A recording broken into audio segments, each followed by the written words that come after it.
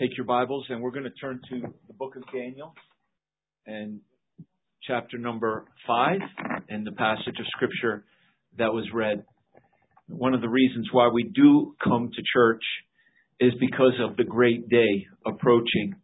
And we're going to really be talking about that day personally in our lives. That day where we're going to stand before the Lord and meet Him. And we need to be ready for that day of all other days in our lives. Just as we begin today, let's just go to Daniel. And we're going to read in chapter 5. And let's just read verse 27 together, just that one verse. Daniel 5:27. Tekel, thou art weighed in the balances and art found wanting. Now, Lord, we pray that you would use this time to challenge us, prepare our hearts, Lord, to see you, to see what you would have us to be and how you would so have us to live. Would you have mercy on our nation, Lord, that was born in revival, and in the midst of the years you gave us a revival even before the great Civil War. There was a revival in our land. And Lord, if there's ever a time for revival, it is now. For Lord, we are wanting, and our kingdom, just as the days of Belshazzar, could be broken up. We don't know, Lord, but we know that you rule in the kingdom of men. So we just trust you, God, that you will show your mighty hand in our lives, that we would live out love, the love of Jesus Christ to all those around us. We pray in Jesus' name. Amen. So in around 1739 to about 1740, George Whitefield went throughout New England, coming from England. He was a great evangelist, and he preached revival. And that started really a great awakening in the northern colonies of the fledgling, this nation that hadn't even had its birth yet. Then a year or so after that, Jonathan Edwards went down to Enfield, Connecticut. It was July 8th, 1741. Now remember, the nation had experienced revival. We weren't a nation yet, but you understand what I'm saying. Had experienced revival. It was revival happening. But Edwards went and preached what has been called the most famous sermon in American church history. You've heard of it. You've maybe even read it when you were in high school. Sinners in the Hands of an Angry God. How many of you have read that sermon like in school? His text was from Deuteronomy 32 verse 5, where God says, "To me vengeance belongeth, their foot shall slide in due time. For the day of their calamity is at hand, and the things that shall come upon them make haste. Their foot shall slide in due time," was the main part of his text from that passage in Deuteronomy, upon which he called this sermon, "Sinners in the Hands of an Angry God." As he spoke, many people say that Edwards was not an eloquent speaker. He was not, loud in his way at all. He would hold the pulpit and he would talk in some kind of a monotone voice, and he would read much of his sermon. But this sermon so gripped the people that he didn't finish it that day. And again, there was revival going on. And he preached on judgment. He preached on hell. He preached on salvation. And people started crying out for God to have mercy. And notice some of the language, what he uses, such picturesque language. The bow of God's wrath is bent. Now I want you to picture, the bow of his wrath is bent, and the arrow is made ready on the string. He's about to let it go, but wait, where is it pointed? Justice bends the arrow at your heart and strains the bow. The bow is strained. The bow is pointed. It's aimed at your heart. And the people cried out, "Oh, woe is me!" And Edward says there's nothing but the mere pleasure of God, who is an angry God without any promise or obligations at all, that keeps the arrow one moment from being made drunk in your own blood. And so he went on as he preached, and he used tremendous imagery, vivid pictures of hell as a lake of fire, a bottomless pit, a violent windstorm, a tidal wave of destruction. And he talked about a spider dangling over a flame. And it wasn't anything but the mere pleasure of God that would keep that spider from falling into the pit, or a heavy lead weight sliding down into a bottomless gulf. And Edward preached how God was incensed at the wickedness, at the rebellion of people against him. And this is what he said, and I reread his sermon yesterday. And this really moved me when Edward said this to the congregation that July day, 1741. He said, God is more angry with many that are right now in this congregation than he is with many who are now in hell. That struck me. But yes, the Bible says those who are without Christ, they are already under the condemnation of God. And that's why he said God is more angry with many who are still alive, just as angry. Don't think if you're not saved, you must not be saved today. Do not think if you're not saved that you're pleasing God. You're not. God is angry. He wants people to be saved. And as I was preparing my coffee this week, standing at my coffee maker, I get sermon ideas all over the place. And I got my sermon idea as I was making coffee. Literally, because when you study the Bible, you meditate on it, and it's just with you all the time, right? And so as I was making my coffee, I thought about Belshazzar being weighed by God, and then somehow I thought of this sermon by Edwards, sinners in the hands of an angry God, and I thought, yes,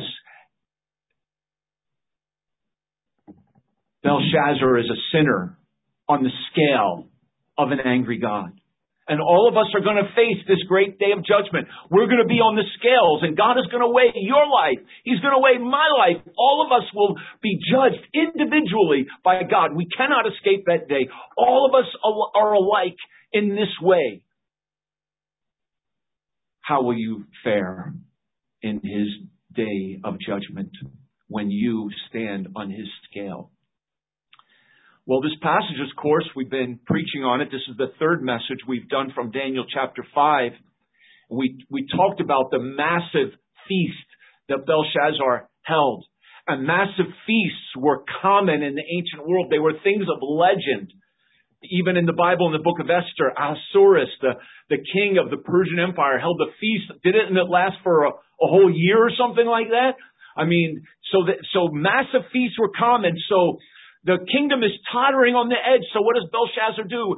As a show of power, he gathers together 1,000 lords, and they have this incredible pagan, idolatrous, wicked, blasphemous feast, mocking God. Some believe that this dining room could have been up to a mile long and 1,600 feet wide, with 4,500 pillars, with giant elephants carved of stone in these pillars. And there, in the midst of this massive feast with partying and revelry, God breaks through from eternity and comes into time. And God, that's what God does. Isn't it amazing that our God of eternity breaks through into time? And that's what he does in our lives as well. He comes to our life. He comes to where we live. And he came to where Belshazzar lived that day. And he writes on the walls. Uncontrollable trembling takes hold of Belshazzar. His knees knock. His legs go limp. His inner being is loosed. A message of doom, but he doesn't know what it says. Daniel is called.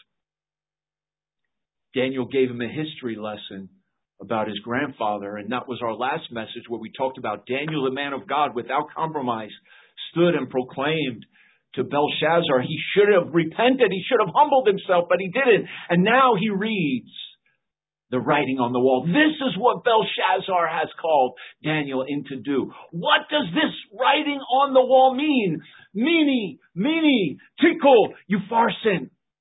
And Some have said that the letters, if you were to put them in our language, because they didn't have vowels in that writing on the wall, if it was Hebrew anyway, could have looked something like this.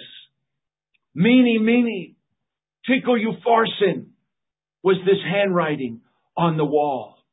And so this morning we want to see in this brief message, these 3 words of God on the wall. It shows how Belshazzar is a sinner, and he's going to stand on the scale of an angry God. And we must understand what this handwriting means and then apply it to ourselves, because we too will stand before God one day. So let's understand what the writing means and how to apply this to our own lives today. The first thing we see, actually, let me give you all 3 things this morning. MENE means your time is up. TEKEL means you do not measure up. Your time is up. You do not measure up. And UPHARSIN, your kingdom is broken up. MENE. God hath numbered your kingdom, Daniel says, and has finished it. Your number's up. Time is over. Your time has come. You're finished. No more opportunities. No second chances. God has numbered your kingdom and finished it. Oh, Belshazzar, you're like the rich fool of the New Testament. Remember that rich fool? He says, I'm going to tear down this barn, and what am I going to do? I'm going to build bigger ones. He had all kinds of plans, but God said, you fool, this night your soul will be required of you. And like so many of us, we have plans. But Belshazzar, God says, you'll have no time for your plans. Your time is up. When it comes to time, you think you have more time than you have. Death takes many people by surprise, doesn't it? Even though we're all going to die, when we hear even some people die, we say, wow, I can't believe they died. Right? But really, we should believe when someone dies, because God never promises a long life. He always says life is what? Short. That's what we know about life. What is your life? James defines life. It is even as a vapor that appears for a little time and then vanishes away. Here's a good definition of life in the Bible. You know what life is? Sum it all down. It's a little time. That's what our life is. A little time. That's all you have. And don't think you have any more. Your time is up. You know, sometimes we're just waiting for something to happen, right? Life is full of waiting. You ever go to the deli counter and you're going to order some nice sliced roast beef, and you're going to get the nice fresh hero bread, and you're going to put the mayo on that bread, and you're going to put some little tomato on the bread, and you're going to put some onions there, and a little oil and vinegar, salt and pepper, but you need the roast beef. So you got to go to the deli counter, and they say, get a number. Right? Do you ever get a number at the roast beef counter? So you get the number at the roast beef counter, and you're waiting for your roast beef because you want that sandwich. Your mouth is watering. Oh, you got the pickles too, and the coleslaw or the potato salad. But you're waiting. You got the number, and you're waiting, and then they say number 27. Oh, that's my number. My time has come. Your number's been called, and in that sense, Belshazzar's number has been called. His time is up. And one day, your number will be called. Your time will be up. It is appointed once to man. To what? To die. Once to die. We don't get a second chance at this thing called life with just a little time. So that's why we have to redeem the time. Use up your time. Be wise with your time. Because life is just a little time, and we're going to die once. And after this is the what? The judgment. We're going to stand on the scale. It is appointed unto man. Appointed? You know what that word appointment? You know what appointment is. You have an appointment with the doctor. I don't know whether some people are always on time for their appointments and some people are always late for their appointments. Now, I don't know why that is, but it seems when somebody's on time for their appointments, that's just the way they are. They're on time. And other people, when they're late for their appointments, that's just the way it is too. They're always late. I don't know whether you're the person on time or you're the person late, but I'll tell you one appointment you won't miss. You'll be right on time. It's the day of your death. You will die at an appointed time. God knows it. We need to trust Him. Life is brief. Go to Psalm, please, 90. And as we consider these three words, I want us to consider another song in contrast to the Daniel passage. And the first song we want to consider is Psalm 90. Who wrote this psalm? You know who wrote it. This was a song of Moses. And we memorized Psalm 91, which was also a parallel, and Moses, they say, did write Psalm 90 and 91, and he wrote it. And throughout this Psalm 90, we see the wilderness wandering of the people of Israel. And this song, we can almost picture the glory cloud of God rising up, and then the people, when the glory cloud of God would rise up, they would have to pack up the tabernacle and pack up their tents and put their sleeping bags and come on kids, let's go. Put your socks in your suitcase. We got to go, the glory cloud of God. And then they would go, and you know what they would leave behind? A trail of bones, dead in the sand. People dying always in the wilderness wandering, right? From snakes and from complaining and from the wrath and the judgment of God. And that's what Moses tells us about. And even though they had experienced so much pain and sorrow and death in this wilderness, Moses begins this psalm and says, Lord, Adonai, you have been our dwelling place in all generations. Verse 4, I'm not going to read the whole psalm, but verse 4 of Psalm 90 says, for 1,000 years in thy sight are but as yesterday, when it is past, and as a watch in the night. Peter grabbed onto those words, didn't he, when he says 1,000 years as this one day. In other words, God is eternal, and 1,000 years is nothing to God. Life is brief. Nobody, how many people you know live 1,000 years? Nobody can come close to 1,000 years. Somebody lives to 105, and we say, wow, how they were so old. No, life was brief. After 105 years in light of eternity, it's just a blink of an eye, just a grain of sand in time. He says, carried away as with a flood in verse 5. We're like grass which grows up in the morning, it flourishes, and then boom, it's cut down in the evening. Well, just a day. That's it. Morning to evening, boom, cut down.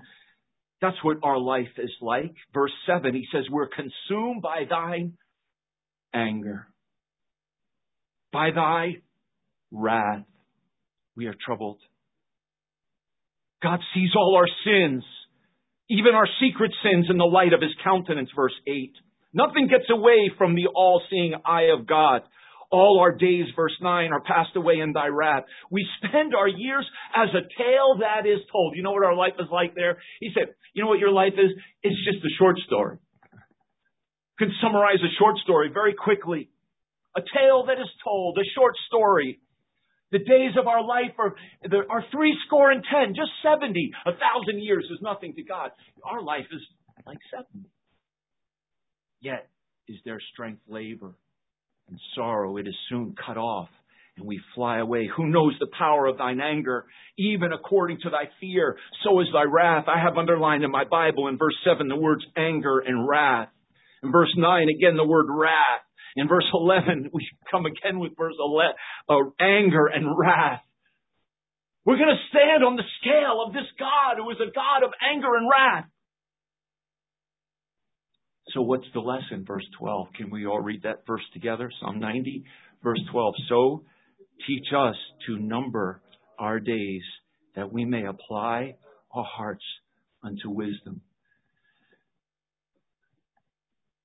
Our days are numbered. Number your days. You're going to only live a certain number. So will I, right? Number your days. 1, 2, 3. Number them. Count them. In other words, don't skip one. Use every one. Everyone is important. Rejoice in everyone. Serve God in everyone. Number your days. Use everyone for Him. God has numbered your days. So teach us to number our days. God has numbered them. So we should number them. That's what He says. That we may apply our hearts to what? Wisdom. Get wisdom for all of your days. Because we're on the brink of eternity. You may not even know it. Belshazzar begins chapter 5. We're having a party, man. He was in a place of power. He felt so secure. Even though there was danger outside, he was living in denial. We did a message on that. By the end of this chapter, he's dead. He didn't know that's the way his chapter was going to end. His life is just a tale that is told. One chapter, boom, he's alive, and now he's dead. We also are on the brink of eternity. And God's anger can burst forth like a flood any time and cut us down like the grass. So that's the first word, MENE. MENE, emphasized, because you know what? People think they have more time than they have. You ever have you have a schedule? You have an appointment? Oh, I got to go there. But before I go there, I got to do this. And I know I have enough time, right? Oh, I know I have enough time to do this before I go there to meet that appointment. But then you start doing this, and then you get run in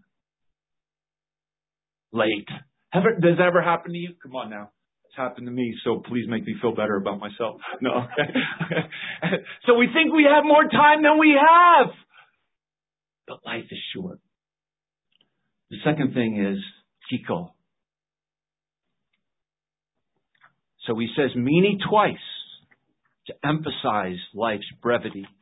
The other words he just says once, TEKEL, which is thou art weighed in the balances and you're found wanting. Weighed is the main word here. You do not measure up.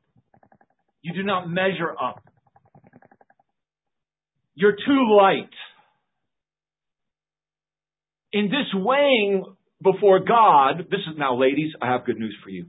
When you get weighed on this scale, He wants you heavy. Okay? He wants you heavy. Don't worry about losing weight. He says you've been weighed in the balances and you're found wanting. In other words, too light. What's the point?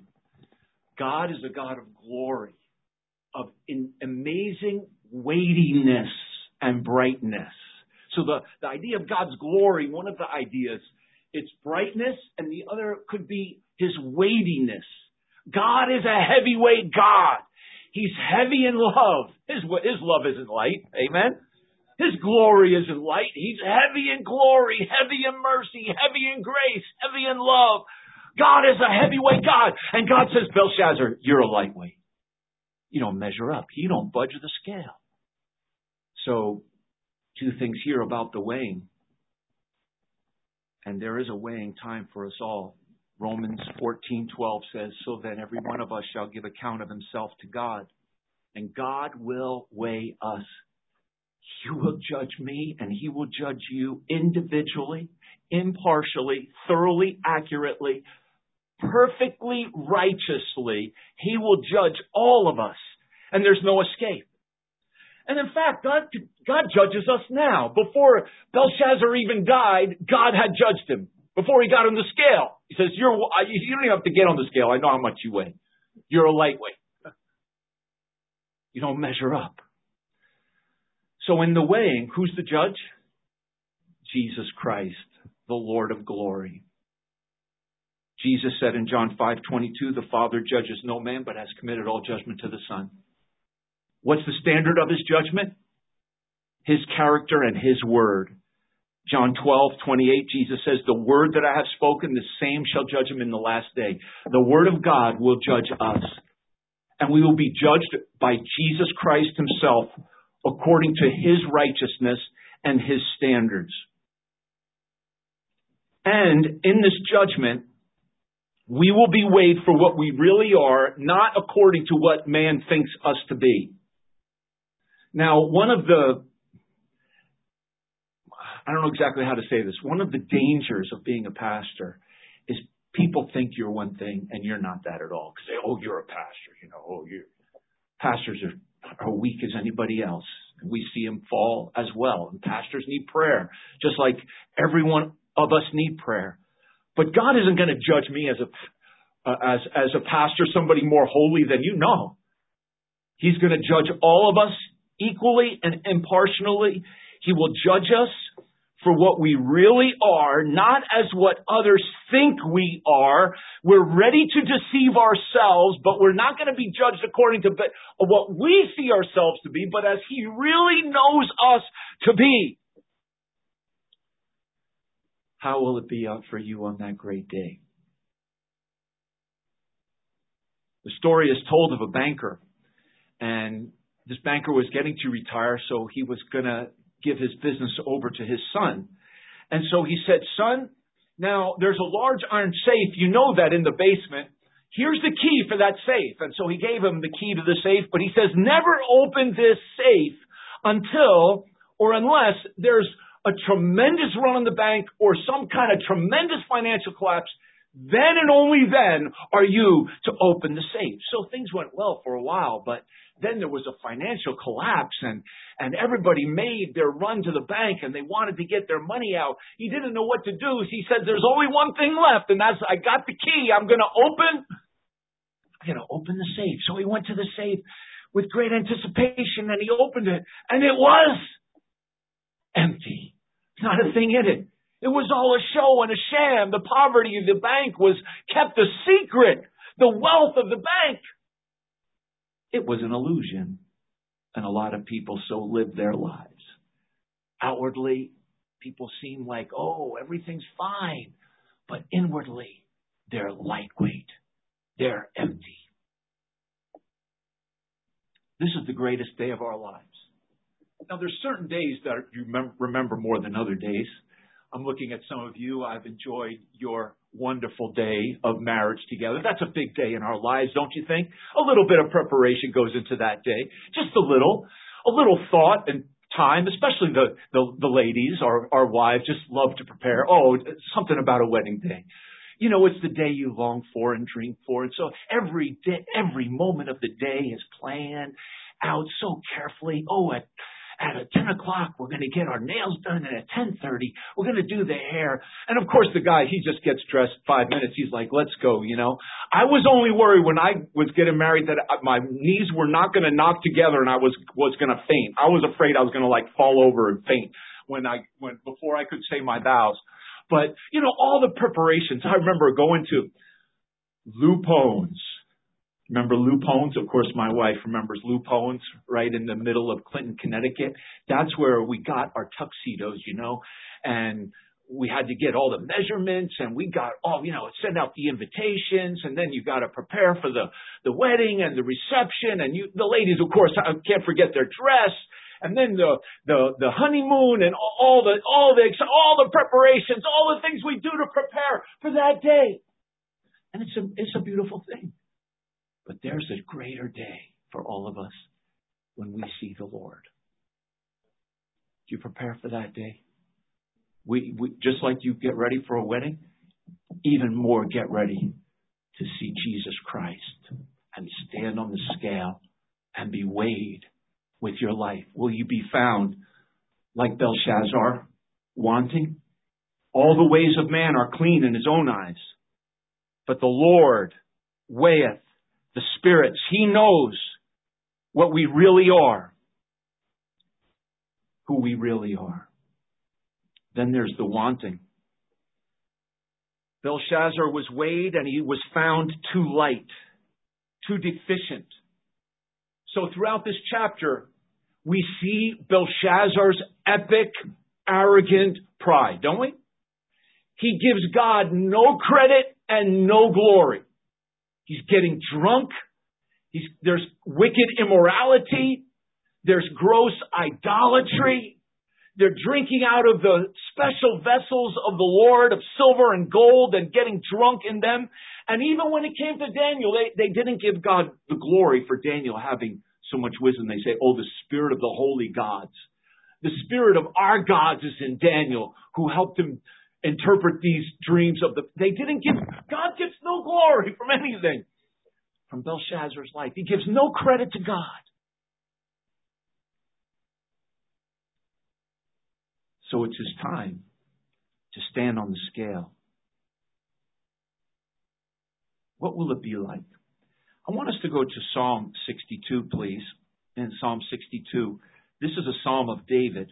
Now, we considered a Psalm of Moses in the wilderness. This is a Psalm of David. Many people believe this Psalm was written when Absalom was rebelling against David and his kingdom. And so Absalom is kind of the villain, the mischievous man, the tottering fence of verse 3, as David is writing, and he's talking about how only God is his hope, his strength, his rock, and he's waiting on God to deliver him out of this mess of Absalom's rebellion. And so I want to just pick up the reading in verse 6 and read down to verse 10 of Psalm 62. And verse 6, he says, "He only is my rock and my salvation. He is my defense. I shall not be moved. In God is my salvation and my glory, the rock of my strength, and my refuge is in God." Notice that. He's my glory. He's my salvation. He's my refuge. That's a beautiful verse. Trust in him at all times, ye people. Pour out your heart before him. God is a refuge for us. I've used that to counsel people many times through the years because so many times people have so much stuff in them, so much worry, so much fear, so much anger, so much bitterness, so much stuff, and it's all swirling around in their heart. What are you supposed to do with all that stuff in there that's creating so much anger and bitterness and contempt for life? Just pour it out to God. That's what we need God, right? We need to just go before the Lord and pour it, and God can handle it. Nothing you pour on God is going to surprise him. Nothing you pour on God, he's going to say, "No, I don't want you to say that." Anything you want to say before God, you could say. Pour out your heart before him, he says. God is a refuge for us. But the proud wouldn't do it. Surely men of low degree are vanity.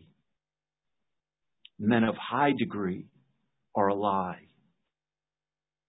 Low or high? High degree, people of power. Low degree, maybe that's talking about people who are unknowns of the world. But here Belshazzar was a man of high degree, the king. But you put Belshazzar in the balance, and he's altogether lighter than vanity. Now, when we think of a scale or weighing, we often think of just getting on a scale and it tells you how many pounds. But that's not the biblical picture of a scale. The biblical picture of a scale is what I have pictured here. It's two sides. So, in other words, like if you were going to go to a merchant and buy 50 pounds of wheat, the merchant would have a 50-pound weight, and he would put it on one side of the scale. And then if you were to get the 50 pounds of wheat, he would put wheat on the other side of the scale until the scale was what? Balanced. And then you would know you had 50 pounds of wheat based on the 50-pound weight on the other side. And by the way, that's why God often says in the Bible to have just weights, equal weights. In other words, if you're going to sell somebody 50 pounds of wheat, don't have a 45-pound weight. Don't have false weights there. That's lying and cheating in your business. But anyway, so here's the thing. When we think about standing before God, now listen to me carefully. We know this in talking to people many times. Many people have the idea, okay, I've got the scale here. In order for me to go to get to heaven, what do most people think? I'm going to put what on one side? My good works. And in order for me to get to heaven, what has to happen? My good works have, because I know I've done bad things, so we're going to put bad things down on the other side of the scale. And if I'm going to make it before God, if he's going to accept me, what's got to be? The good has to outweigh the bad. Then I'm okay. But that's not the scale. He says here, Belshazzar, and here, these men of high degree, when they're laid in the balance, they're lighter than vanity. And here he says, you are weighed in the balances and you are found wanting. That is light. You are deficient. You don't move the scale. My question is, what is the basis? What is the basis of which he's being weighed by? what's on the other side of the scale that he's so light he's not budging? It's not his good works. It's God's glory. It's God's righteousness. You see, we're not going to be judged whether our good outweigh our bad.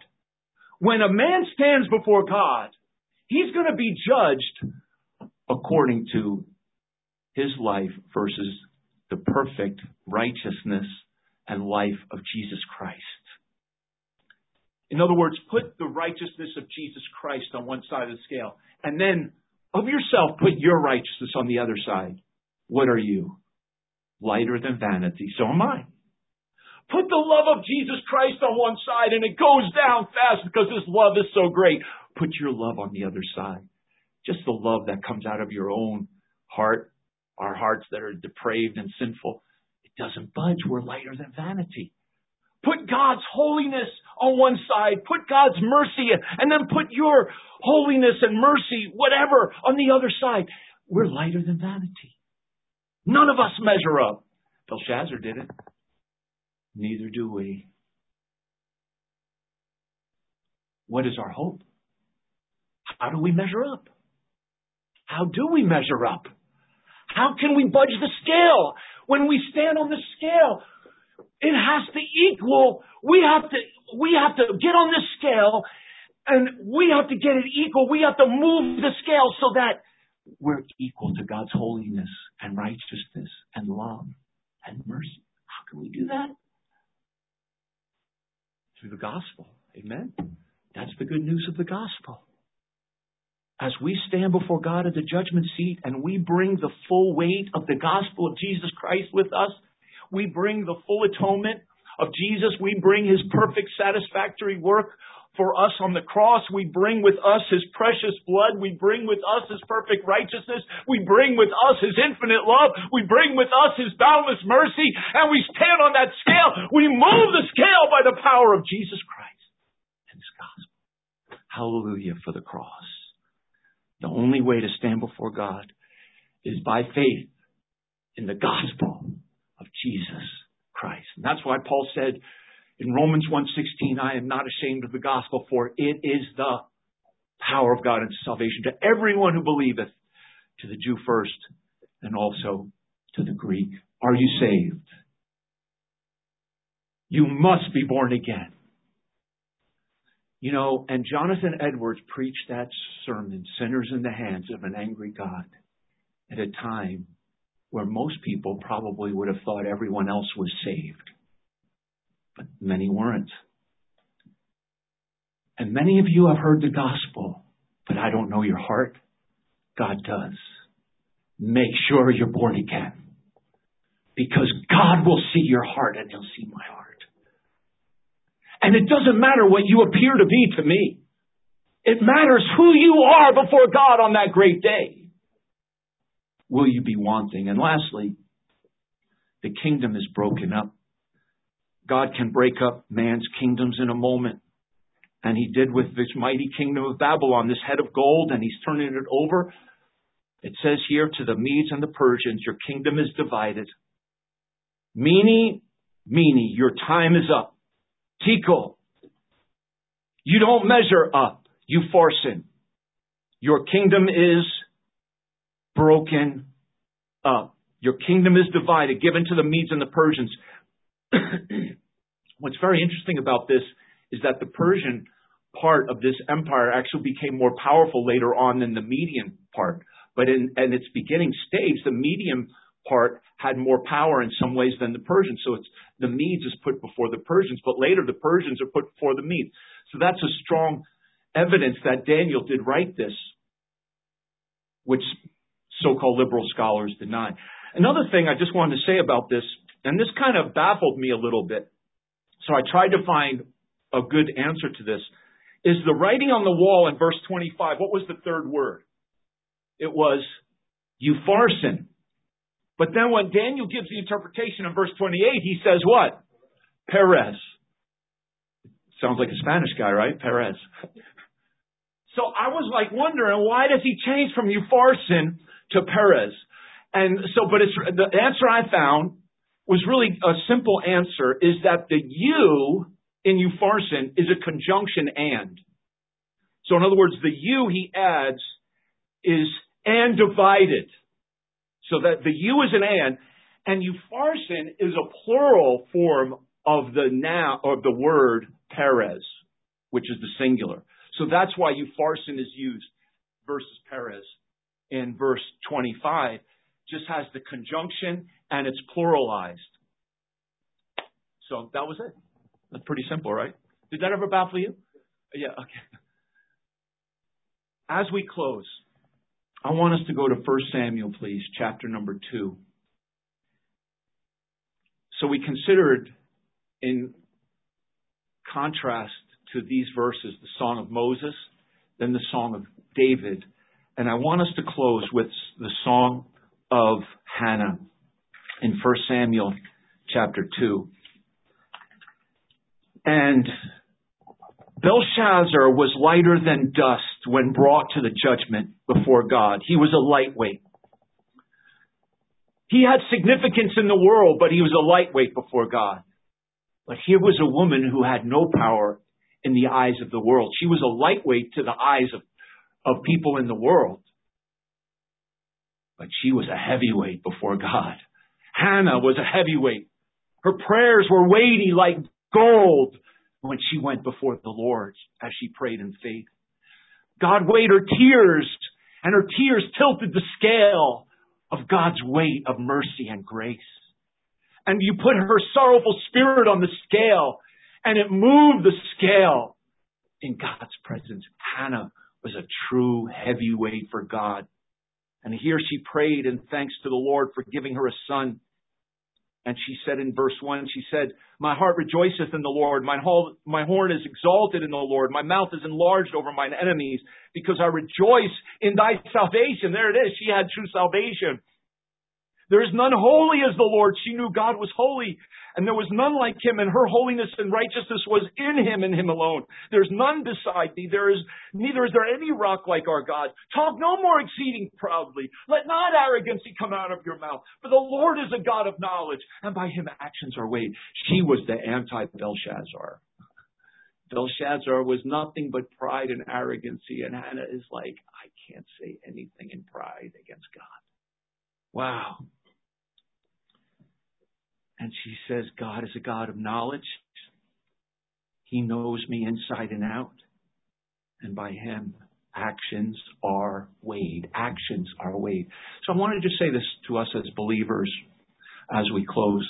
We're going to be judged. Our judgment as believers will not be whether we're saved or lost. That's settled at the cross. Our judgment as believers will not be over our sins. Jesus died for our sins. But we will be judged according to our works that we have done in the flesh, whether good or bad. I believe the motive of our work will come under the careful scrutiny of God. We will be judged at the judgment seat of Jesus Christ. And there's 3 great questions that we could ask as we close this morning. And ask yourself these. Weigh your actions in these 3 ways. Number 1, are they for the glory of God? And please read with me this verse. "And whatsoever ye do in word or deed, do all in the name of the Lord Jesus, giving thanks to God and the Father by him." That's a good thing to ask. Is what I'm doing making great the name of Jesus Christ, magnifying, elevating? Am I doing this giving thanks to God through him? Are my works for the glory of God? Second, are they in the will of God? Now, I love this verse. You know, I like it because here was this mighty man, David. You know, there's chapters in the Bible written about him, but his whole life is summarized literally down to one sentence. And you know, that's about what our life is going to be at the end. You're going to die. I'm going to die. Maybe you'll come to my funeral one day. If you're around, you're invited. But if you come to my funeral, I know you're going to come and you say, "Oh, Pastor Ricker, he was one sentence, 2 sentences, and you're off the stage. That's it. And you're going to go have lunch afterwards, and you'll be cracking jokes and drinking your water and, you know, having your chicken sandwich or whatever." That's it. That's what we do in life, right? What is our life? Just summarized down to a couple sentences. Not even a Wikipedia entry. Most of us, some people are in Wikipedia. Not me. That's okay. But here's David's life summarized to a sentence. He served his own generation by the will of God. Boom. Period. End of story. He fell asleep. That's a good way to live, though. That's all we can ultimately do. I love that. Can you say it with me? It says, Acts 13:24, for David, after he had served his own generation by the will of God, fell on his sleep. So we live in this generation. Let's do the will of God. Are my works for the glory of God? Are they in the will of God? And are they by the power of the Spirit of God? Galatians 5:16, walk in the Spirit and you shall not fulfill the lust of the flesh. So walk in faith, beloved. Walk in the Spirit, beloved. Mourn over sin when you commit sins against God. Thirst for righteousness every day of your life. Love the Lord with all your heart, soul, mind, and strength. And as you pray, don't just pray, but pray in the Spirit. And when you sing, don't just sing, but sing in the Spirit. And as you work, don't just work, but work with your heart to the Lord in the Spirit by the will of God, for the glory of God, by the power of the Holy Spirit of God. So we need to prepare to stand on the scale of God's perfect justice. Make sure that you have with you the gift of God's salvation, His righteousness, and then do all for the glory of God. Do it in the will of God and do it by the power of the Spirit of God. Let's stand together and let's pray as we close.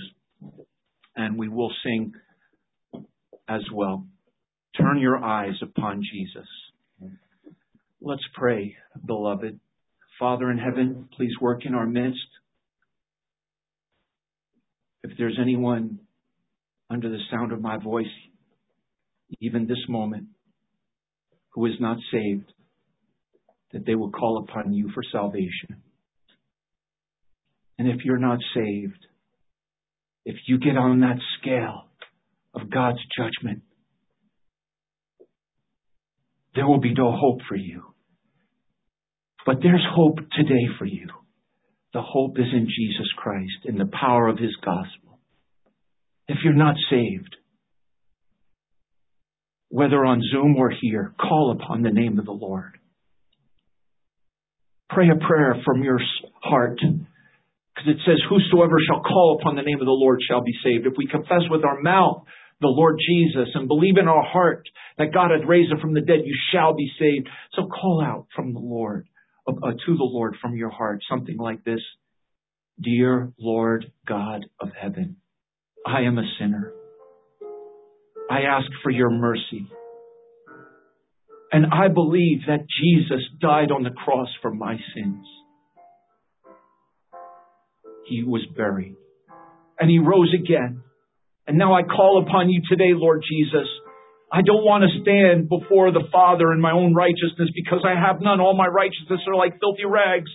But I want the righteousness of Christ. I want to stand in the love of Christ and the mercy and grace of Jesus. So I trust you, Lord. Come into my heart and save me. And now help me to live for you, to live for your glory, to do your will, to walk in your Spirit. Help me, God, with all power and strength. And for those of us who are saved, let us just check our labors today. Check our actions so that you can receive a reward on that great day. So that you don't lose your reward. I don't want to lose my reward, and I don't want you to lose yours. And I know you don't want to lose your reward if you're saved. Live for the glory of God. Make great the name of the Lord Jesus Christ in all that you do.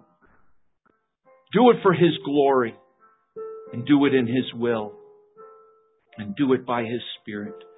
Father, please work in our midst. Thank you, God, for each one here today. We pray in Jesus' name. Amen.